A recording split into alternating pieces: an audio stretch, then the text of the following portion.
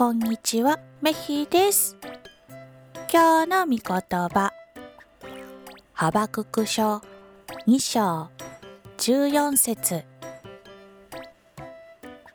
海が水で満たされているように、全地が主の栄光を知ることで満たされる時が来る。